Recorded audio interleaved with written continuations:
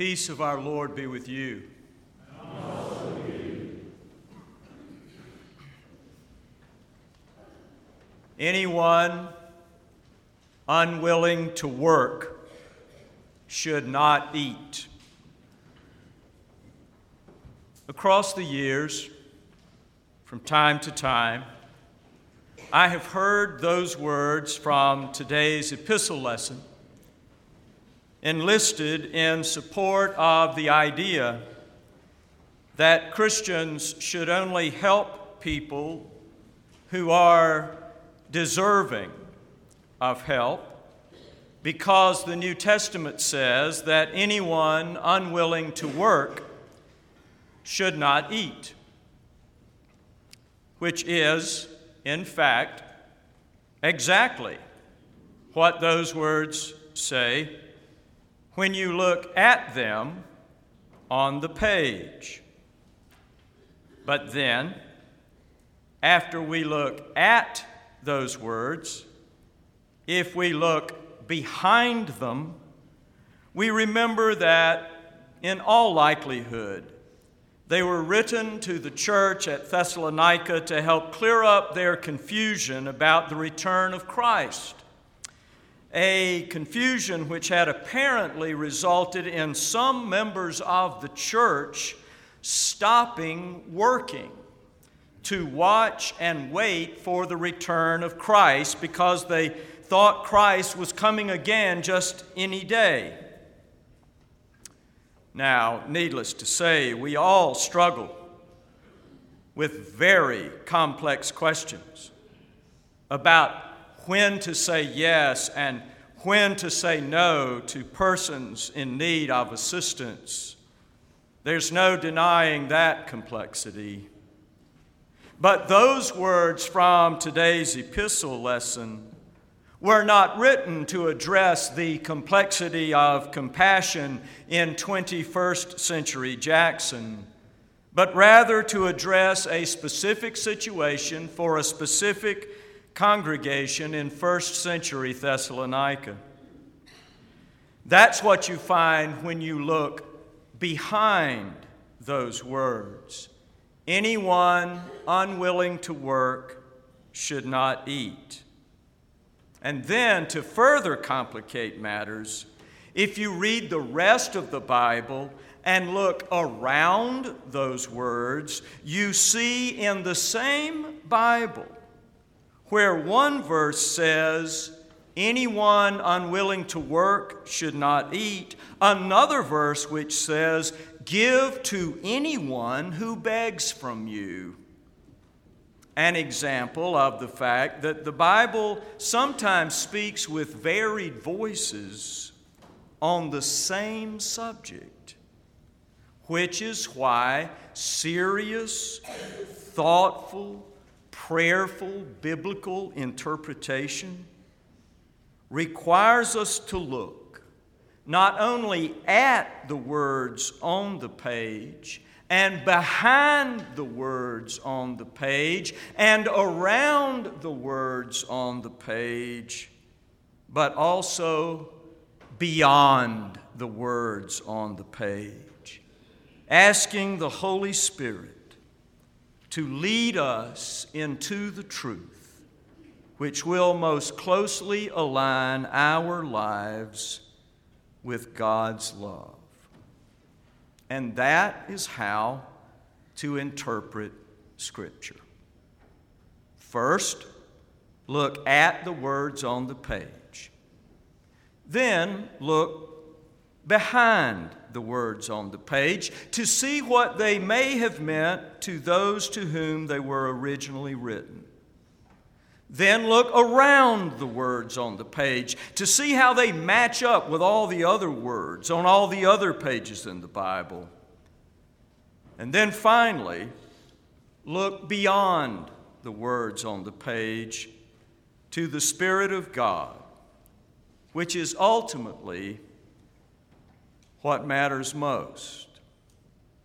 What matters most is that we embody the Spirit of God in the world even when the Spirit of God takes us past the place where the words on the page might have dropped us off. Because as important as the Bible is, the Holy Spirit is more important than the Holy Bible.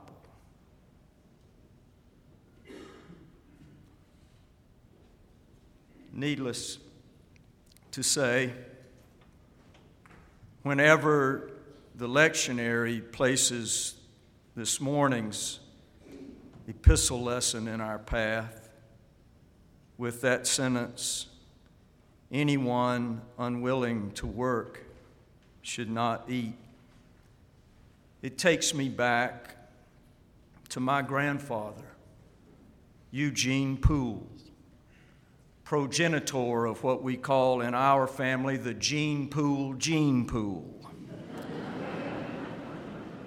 Daddy Gene, as I called him, was a local legend in Kite, Georgia, for his ragtime piano playing, his unparalleled gifts as a spontaneous stand-up street corner comedian,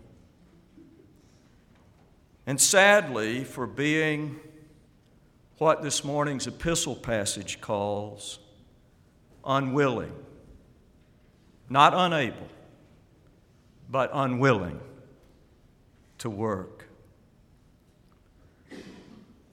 My dad once told me about a time when he was a boy, when some people came from Rehoboth Baptist Church to bring them food, and how even as a child he could tell that the people who had come from the church resented helping them because everybody in the community knew that the Pooles were hungry.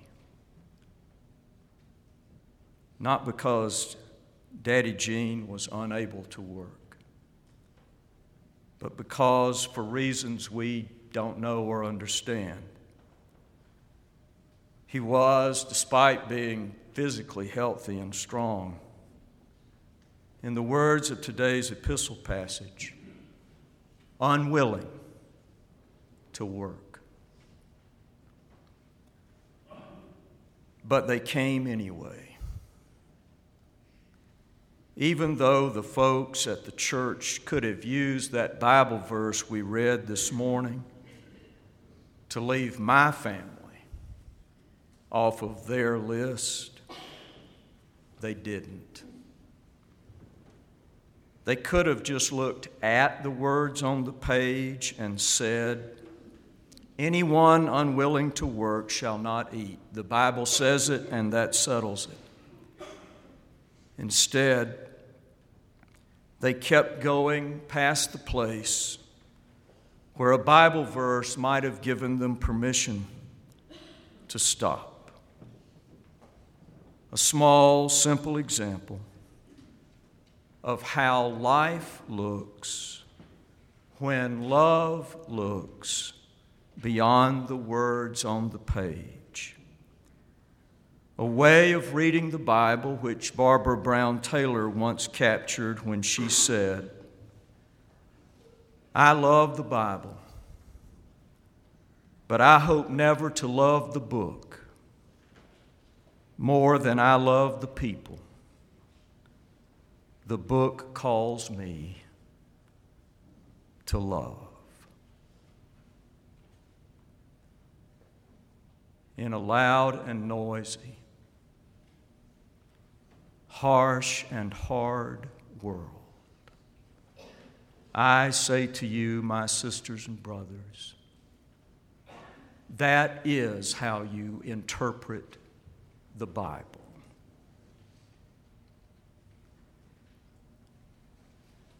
It's not complicated.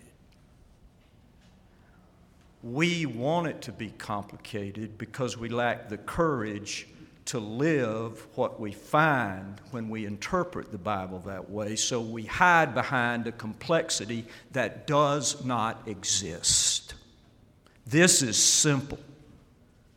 Young people, children, those of you who are getting ready to go off to college, this is not complicated. In fact, it is very simple.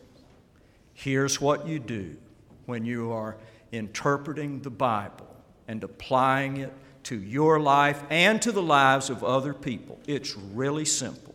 It goes like this: A, B, A, B. You look at the words on the page to see what they seem to say. Then you look behind the words on the page to see what they may have meant to the people to whom they were first written.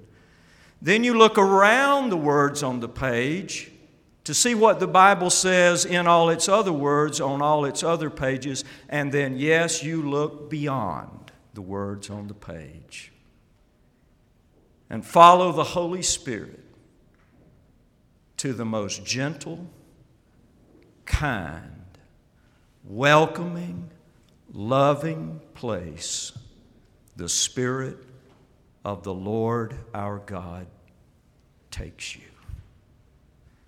That's how you interpret the Bible. No matter what the issue, no matter what the question, the right way to read and interpret the Bible is crystal clear. Through the lens of, in the light of, for a life of love. Amen.